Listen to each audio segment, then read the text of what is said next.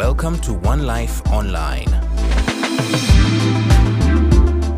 the podcast that brings you the weekly sermons at One Life Church, Kampala. In this episode, we listen to a sermon from Mark chapter 5, verses 7 through 20, titled Deletion of the Region's Legion, presented by Martin Mutoki. As you listen to this message, may the Lord speak to you through His Word by His Spirit and cause you to walk according to His will by His grace. We saw in verse 1 that Jesus delivered the promise that He gave. Let us go over to the other side. And He took His disciples over to the other side.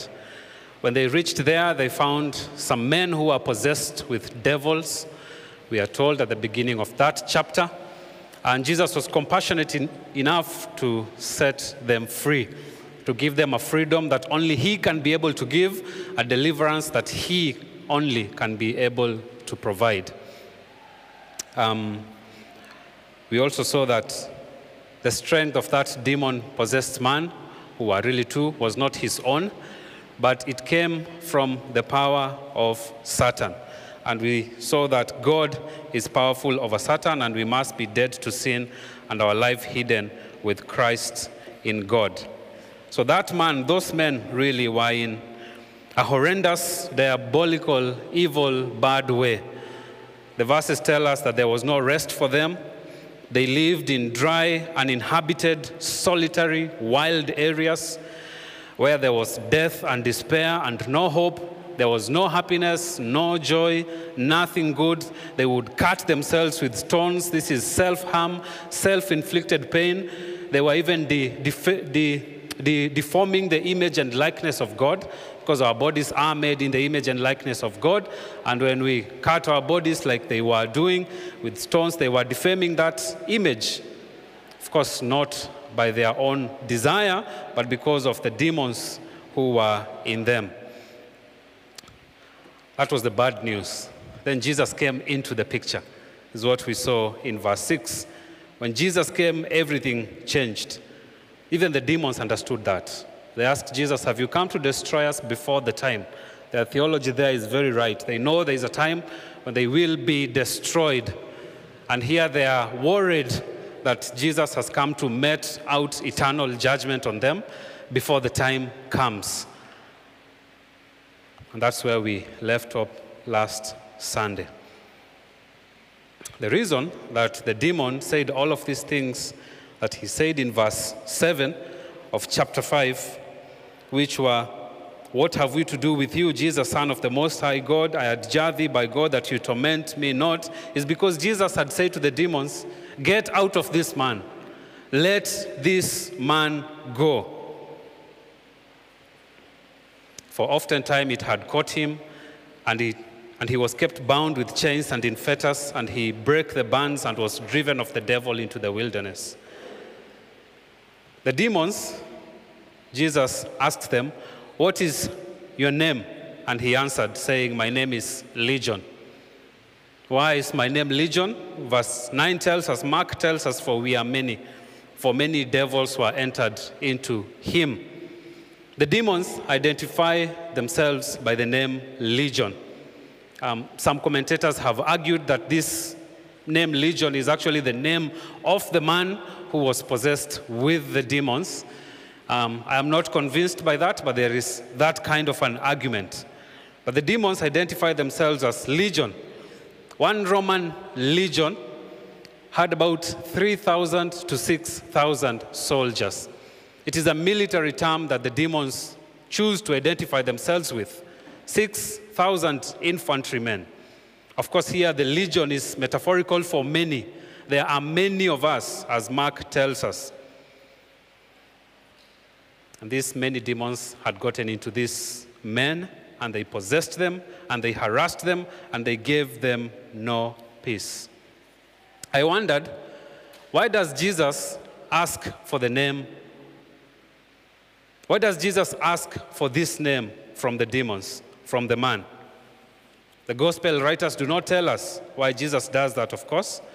But you wonder why. Why ask for the name? I propose you 4 reasons why Jesus asked, "What is your name?" Jesus did that for our intellectual benefit, to know that devils have names. There are names that are given to them, and the Holy Spirit allowed us to know that. The same way we know that Satan has a name, Lucifer. I recently came across a series called Lucifer. I haven't watched it, but I was interested because I saw a banner written Lucifer, and I wondered, what is this? Is this some kind of Bible story that tells us about Satan and his downfall? And the guy looks very handsome. See, most of you have already either seen the picture or the movie. I haven't watched it, but it attracted my eyes because of the name. And maybe the writers and producers chose that name deliberately because they knew it would attract people's eyes and attention. And for once I said, finally someone has portrayed the devil in a right way. They always portray him with horns and I don't know what kind of eyes and a tail. No, he's very cunning and very devious and comes to God's people in very smart ways, very clever, not forcing people to sin, but tempting them, as God said.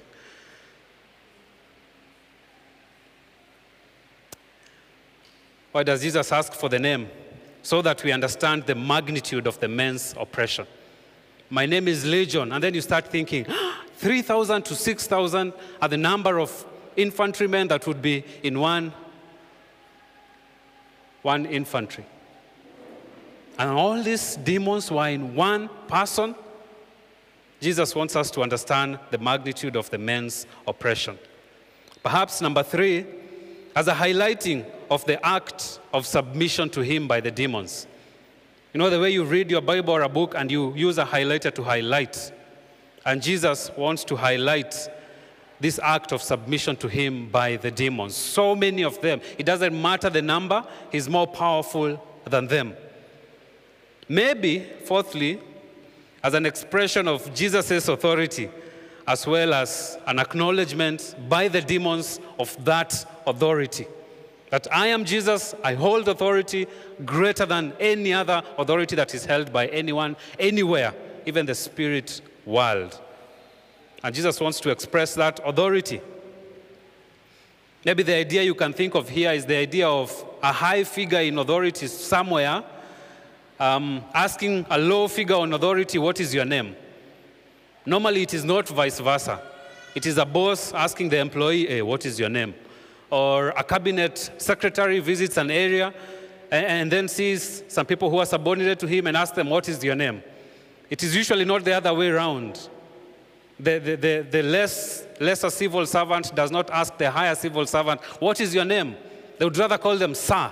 It's the name that comes automatically. The demons here had called Jesus, the Most High God, in verse 7. What have I to do with thee, you son of the Most High God? If you read the Old Testament, that title, the Most High God, is only given to the one true God, as to distinguish him from all other manner of false gods, small g. Only the God of the Israelites is referred to as the Most High God, and the demons know this is the Son of the Most High God. So perhaps as an expression of Jesus' authority. And then we are told in verse 10 that he besought him much that he would not send them away out of the country, that he would not command them to go out into the deep. The demons say, don't send us out there in the wilderness, in the desert.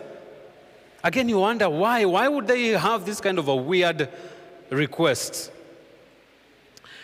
There is an argument that demons do not inhabit dry places.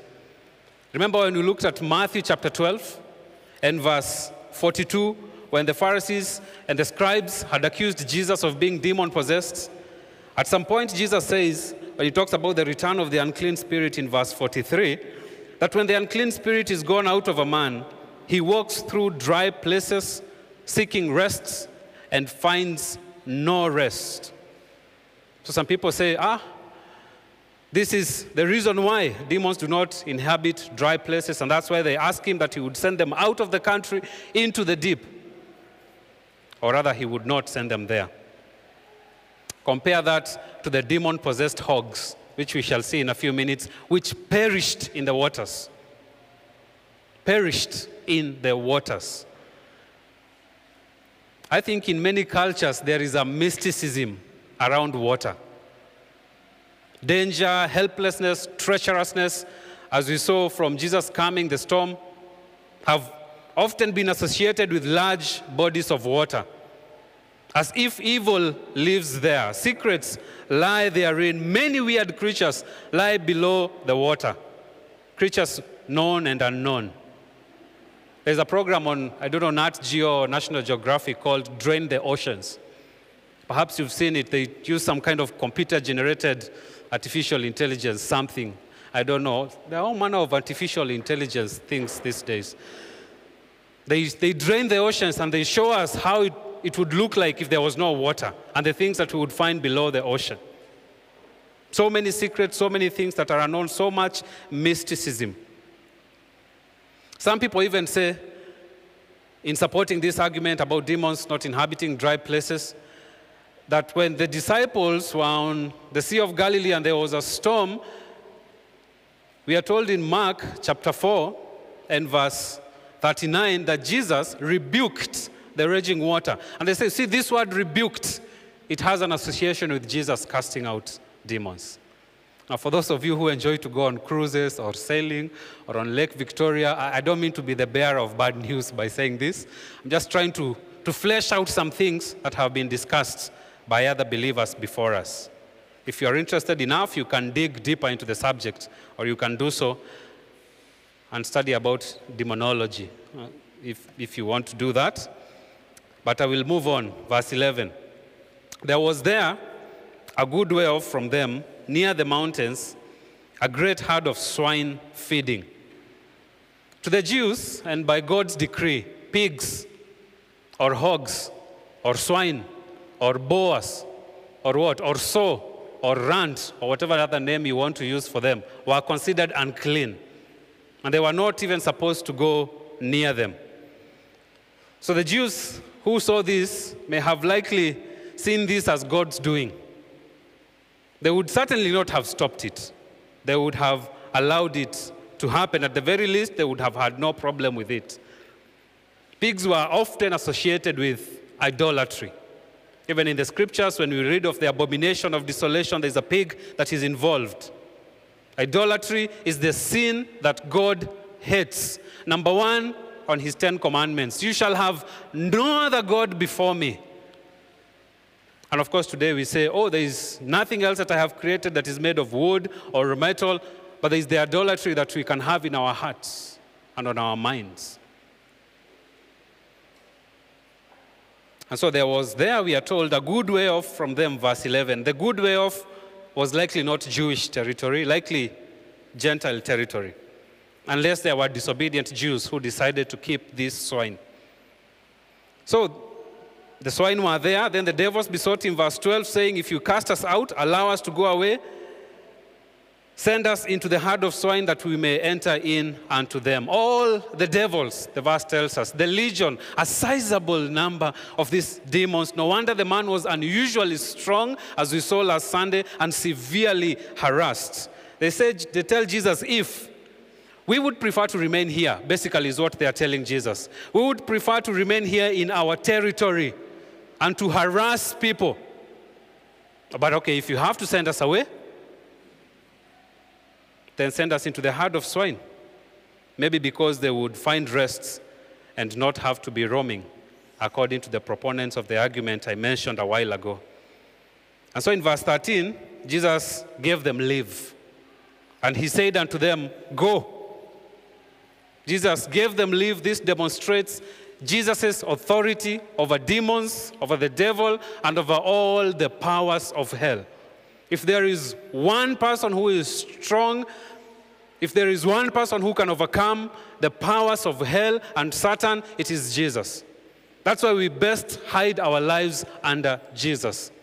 The words of Colossians 3:2, that we die and hide our lives with Christ in God. That is the only way to overcome and to defeat Satan.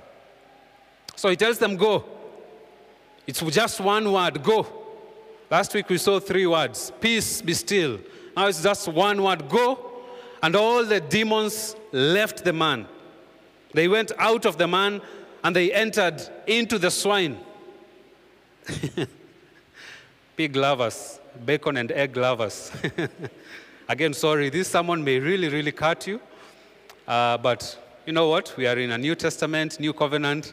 You can eat your pigs and your bacon and your pork, hopefully with a clean conscience. But the purpose of Jesus was not to offend you in your love for pork. But it is what it is. They entered into the swine.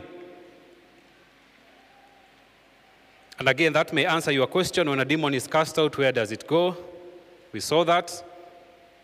May answer that question. Why did Jesus not destroy them? We saw that. It was not their time. But we are told here in verse 13 that they were about 2,000. 2,000. And the whole herd of swine ran violently down a steep place into the sea, and they were choked in the sea, and they perished in the waters. What perished? The swine or the demons? No, this tests your theology, doesn't it? Demons are spirits. Also, we shall see people protesting, not at the demons destroyed, but at the perished pigs. So that gives you your answer. The more important question to me was, why did Jesus do that? Why did he listen and agree to their request to go into the pigs? Again, the gospel writers, they don't tell us. But I have 5 possible reasons why he did that. First, he may have done that to save human life. Human life is of more value than pigs, than 2,000 pigs. Secondly, he may have done that to display Jesus' power and authority over demons. They are many. He has power. He has authority over all of them. It doesn't matter the number. Why did Jesus do that? Number 3, to demonstrate the horrible, evil power that demons and Satan has. You can imagine if these demons destroyed 2,000 pigs. No wonder the men were put in shackles and fetters and chains on their legs and hands and on their body, and they broke them off. But Jesus says, it doesn't matter their power. I am all powerful. Why did Jesus do that? Number 4, to show the objective of demons. The objective is destruction. Nothing good can come from Lucifer, from Satan, from the devil. Why did Jesus do that? Number 5, perhaps for the sake of the 2 men. The 2 men had been harassed by this legion for so many years.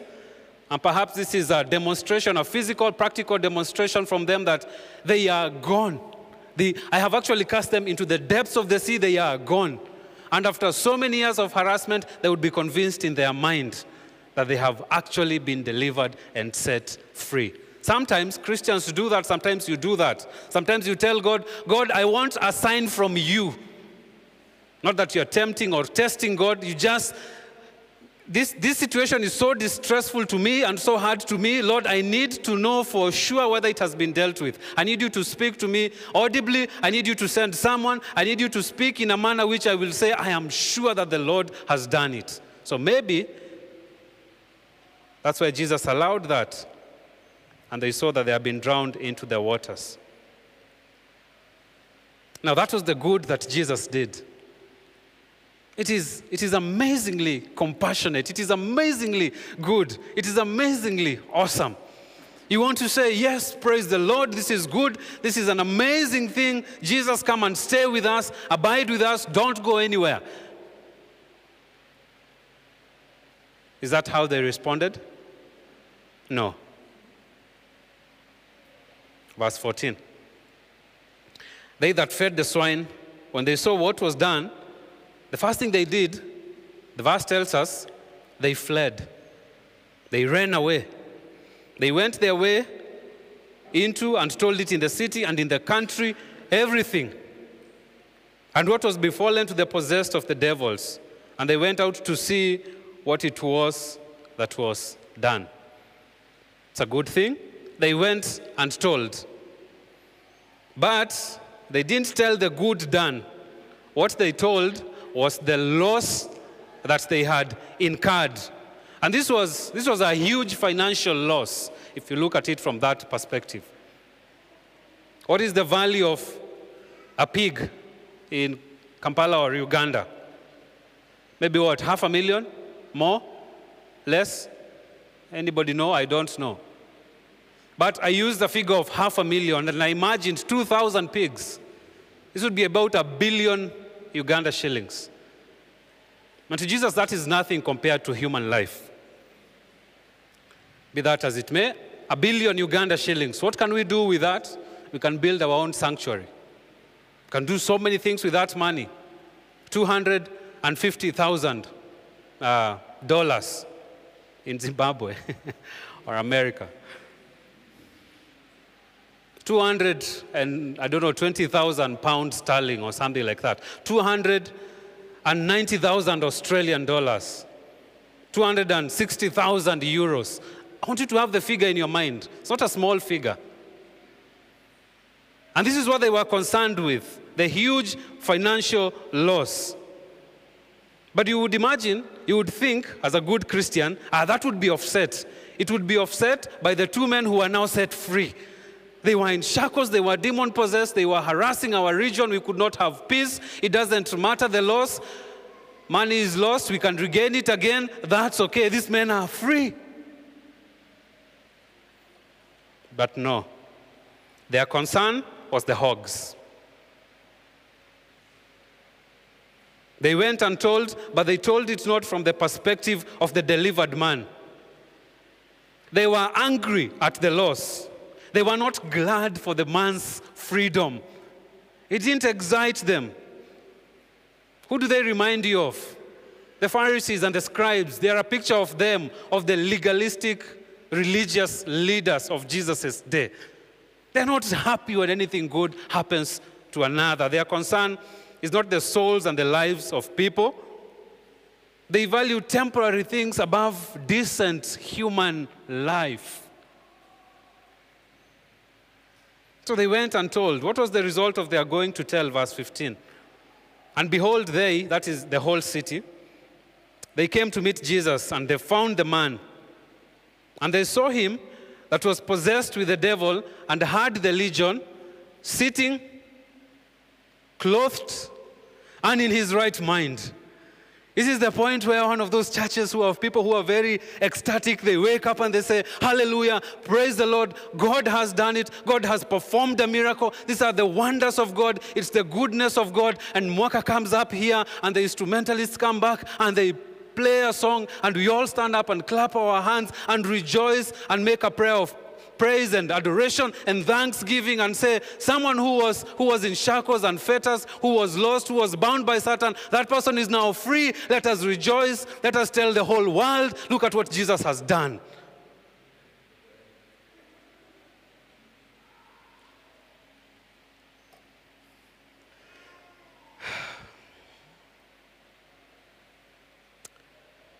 But sadly, verse 15, they saw the man that was possessed with the devil. He had the legion. He was sitting. He was clothed. He was in his right mind. Look at what the Bible says. And they were afraid. What is wrong with these people, you wonder? And they were afraid. And this is not the fear of awe or reverence. It's the fear of anger and dread and trepidation. What were they afraid of, you think? Let me give you 6 possibilities. What were they afraid of? Maybe it was fear that the men were still not in their right mind and the men may attack them.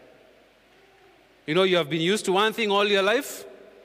We are trying to give them the benefit of doubts. And maybe they are afraid, are these people quite okay? You know, there is an irony that happens here. Maybe you have noticed it. The man is possessed with devils. Everybody fears him. He's set free. Everybody else goes away. Who is left? Jesus and the man. The disciples are gone. Everyone else is gone. Only the two of them are left conversing.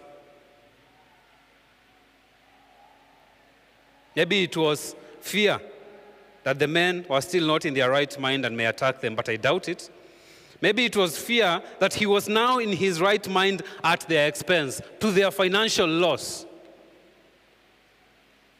Maybe number 3, they feared more financial and material loss.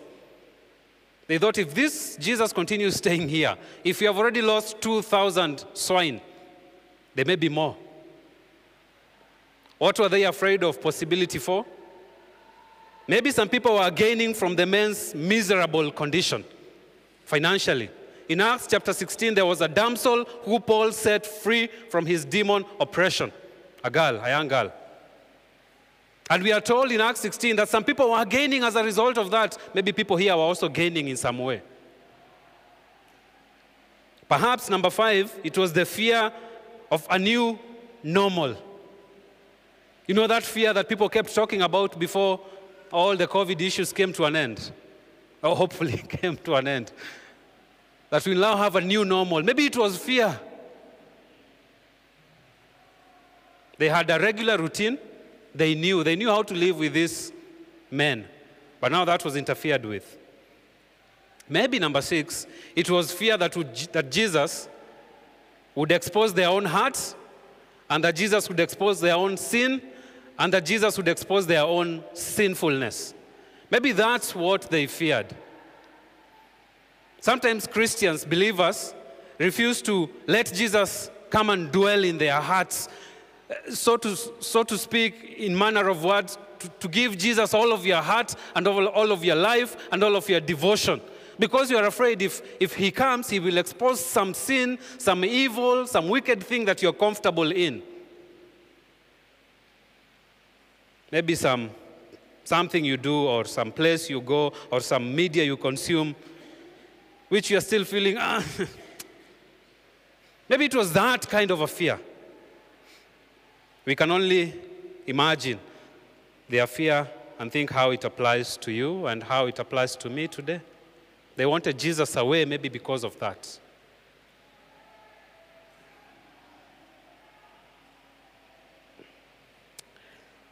And so they that saw it, verse 15, told them how it befell to him that was possessed with the devil, by what means he that was possessed of the devils was healed, and also concerning the swine.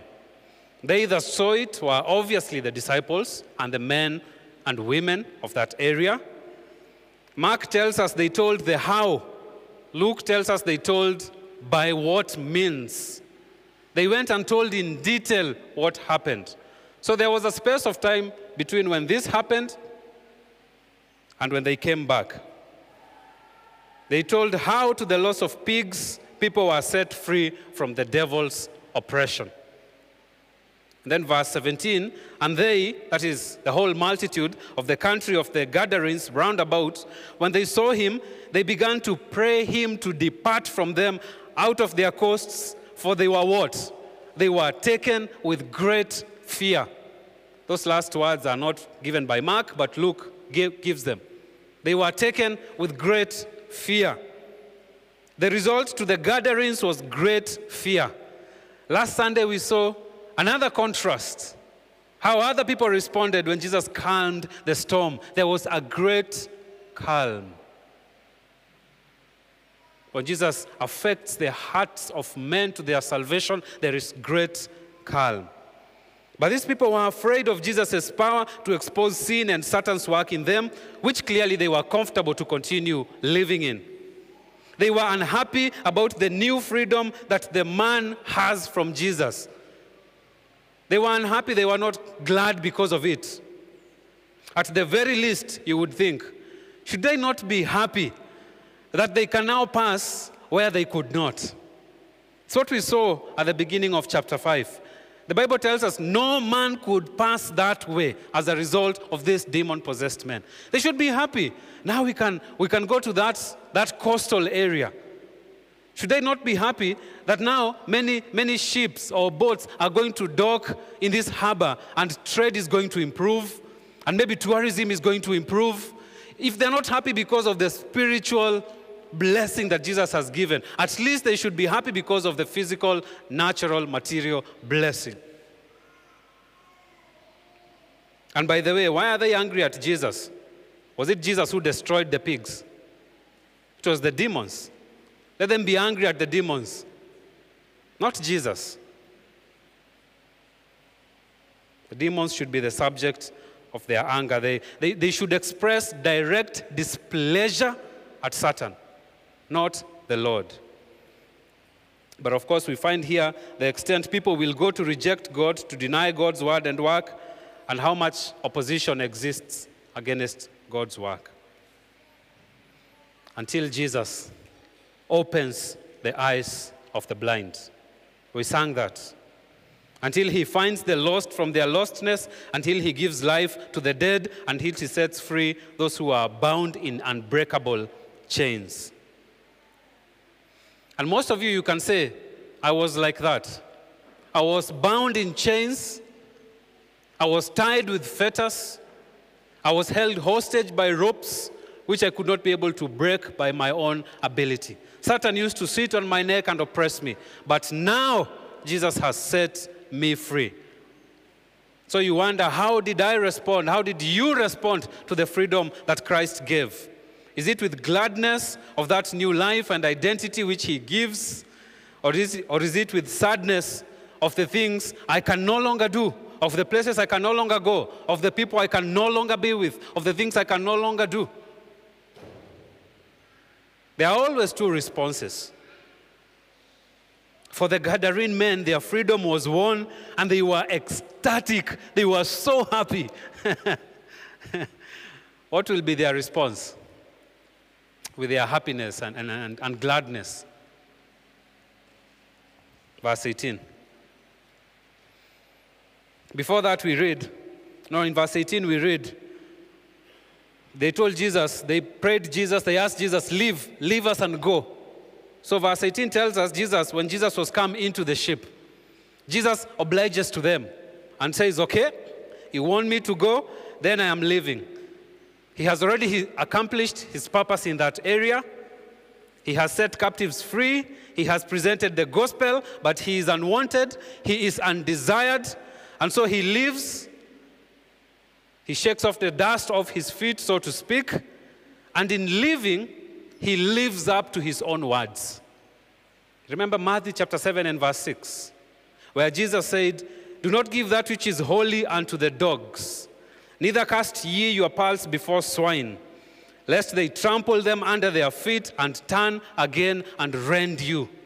Do not continue giving the gospel to those who adamantly, blatantly reject it and oppose it and trample it down under their feet. So Jesus leaves this place and goes. In Acts chapter 18, when the Jews oppose Paul greatly and they reject him from time to time, he says, my hands are now clean of your blood. From now on, I will go to the Gentiles. Jesus lives up to his own words as he lives. He said in Matthew chapter 13, verse 13 to verse 15, they seeing see not, and hearing they hear not, neither do they understand. And in them is fulfilled the prophecy of Isaiah, who said, by hearing ye shall hear, and ye shall not understand, and seeing ye shall see, and shall not perceive, for this people's heart is waxed gross, and their ears are dull of hearing, and their eyes they have closed, lest at any time they should see with their eyes, and hear with their ears, and should understand with their heart, and should be converted, and I should heal them. But they have refused all of this, so Jesus lives. Then we are told, he that had been possessed with the devil, verse 18, the one who is set free automatically wants to be with Jesus. So in the same word that they used, they prayed Jesus that he would depart out of their coasts. This man prays to Jesus that he might go with him. Jesus, I want to be with you. I want to go with you. But Jesus did not allow it, but sent him away.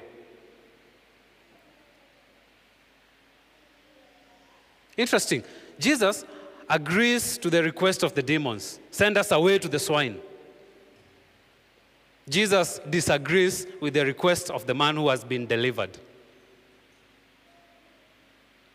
The one who trusts him, Jesus says no. The ones who oppose him, Jesus says, go. What is this? This is God's sovereignty.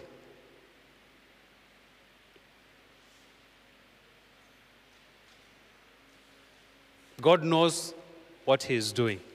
In the circumstances of our lives, which we feel, how can God say no to this? How can God say yes to this? How can God allow all of this madness that we are seeing happening to happen? We don't know why he does it, but he does it for his good, for his glory, and for our good. When we looked at Jesus calming the storm, who led the disciples to the storm? Who led the disciples to the hardship or the difficulty they faced and the danger such that their lives were in jeopardy? Was it Satan? Was it the disciples themselves? It was Jesus himself. Let's go over to the other side. He knows there's a difficulty in the way. Brothers and sisters, in our Christian life, sometimes Jesus does that. He leads us to difficulties and hardships. Don't be surprised. If you are saved and you are told the Christian life will be walk in the park, hardships come, and sometimes God leads us to them. But in the same way he leads us to them, he leads us out of them and through them. Safely to the other side.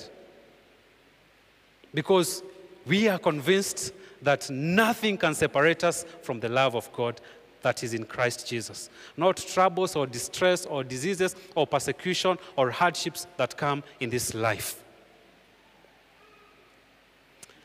And so Jesus says, you shall not go with me. But Jesus says to him, look at this, verse 18. Number one, go home to your friends. You wonder which friends? Right? Apparently this man still had friends, people who cared about him. Jesus tells him, return to your own house. Apparently he still had accommodation and a house somewhere, maybe even a wife and children. Maybe property somewhere.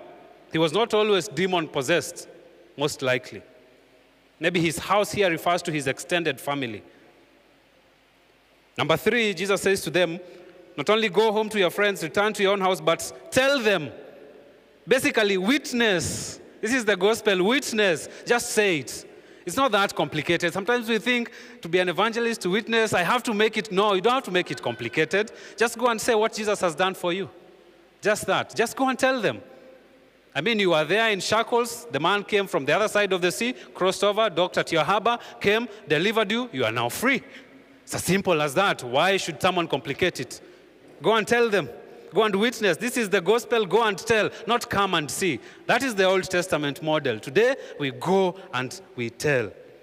The disciples said in Acts chapter 4 and verse 20, we cannot but speak the things which we have seen and heard. Of course, there were other times where Jesus said, go and don't tell anyone. And that serves a different purpose. Either his time had not come, he did not want to be famous, or because he faced a lot of oppression in that area.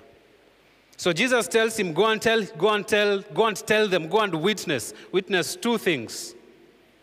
Listen, witness 2 things. How great things the Lord has done for you, number 1. That is God's greatness to save. And witness number 2, how God has had compassion on you. How great things God has done, how God has had compassion on you. So these men became the first gospel missionaries to their city and to their country. They were immediately evangelists. On the spot, converted and sent out. No need to wait, converted, go and tell. Who would have thought Before this, they were the dregs of society. They were outcasts. They were the last candidates for salvation. That person you look at in your community or in your office or wherever else and you think, that is the last candidate for salvation. In Jesus' eyes, that is the first candidate for salvation. You who was pointing that finger, Jesus is like, that is my first candidate for salvation. That dreg of society, that person who is written off. So although Jesus was not allowed to stay, his message, and most certainly his messengers, remained. And without doubt, they brought forth fruit as they preached and lived out the gospel of Jesus. Finally, verse 20, he departed, this man and his friend, and went his way and began to publish throughout the whole city and in Decapolis. He began to announce, to herald, to preach, to speak, to publicize in Decapolis and the surrounding Gentile regions what things Jesus had done. And this is one way we know that they actually bore fruit and they witnessed. Because in Mark chapter 7 and verse 31 to 37, Jesus will return to this area where he will heal a dumb demoniac. How did they know about Jesus? Through the witness of these men who were set free. They told how great things Jesus had done for him. You cannot keep the good news of Jesus to yourself. Once you get it, you want to publish it everywhere and anywhere you can be able to publish it. And go everywhere and tell people about Jesus, about how he set you free, about how you were once in chains, but now you are free. You were once in fetters, but now I have been set free. And all men did marvel. That's what we are told at the end of verse 20. At the message of a genuine, free, transformed, renewed, regenerated witness of the good news of Jesus Christ. At the new freedom in Jesus they now had. I was once in chains, now I am free. It's amazing grace as we sing in the song.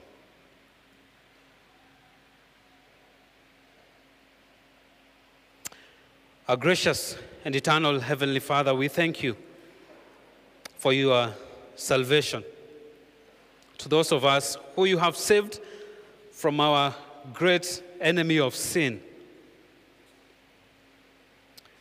we thank you for your deliverance, delivering those who are demon-possessed and demon-oppressed.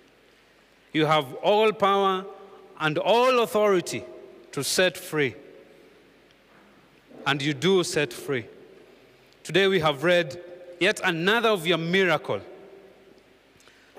Something only you can do.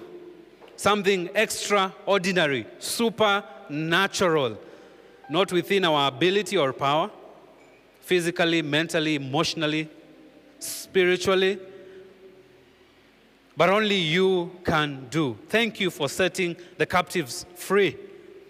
Thank you even for sending out those that you set free, so that there would be missionaries and evangelists in day-to-day lives, perhaps in other countries or other places. Thank you for your gospel that renews, that regenerates, that revives, that delivers. We are partakers of that, most of us who are here. We can be able to say, I was now in chains, now I am not. And oftentimes we ask ourselves, how can it be that I should gain an interest in the Savior's blood?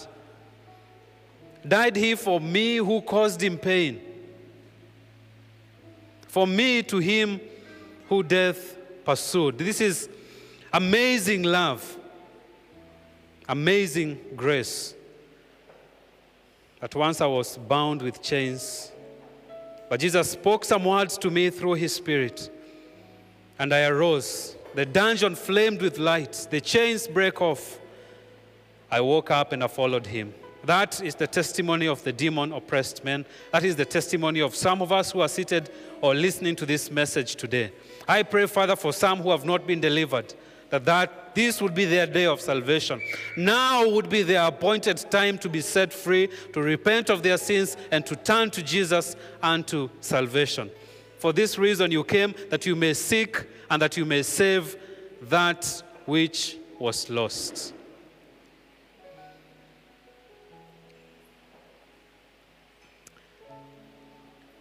And so as we sing our closing song, let us think of your wondrous goodness and your wondrous grace toward us, and pray that it would also be spread forth to others. In Jesus' name we pray. Thank you for listening to God's Word today. Feel free to contact the pastor on phone at 0705 581 369 or send an email to pastor@onelifechurch.ug, or follow us on Facebook at One Life Church and subscribe to our YouTube channel at One Life Church, Kampala, Uganda. One Life Church is a multicultural community of believers equipped to serve Christ's mission.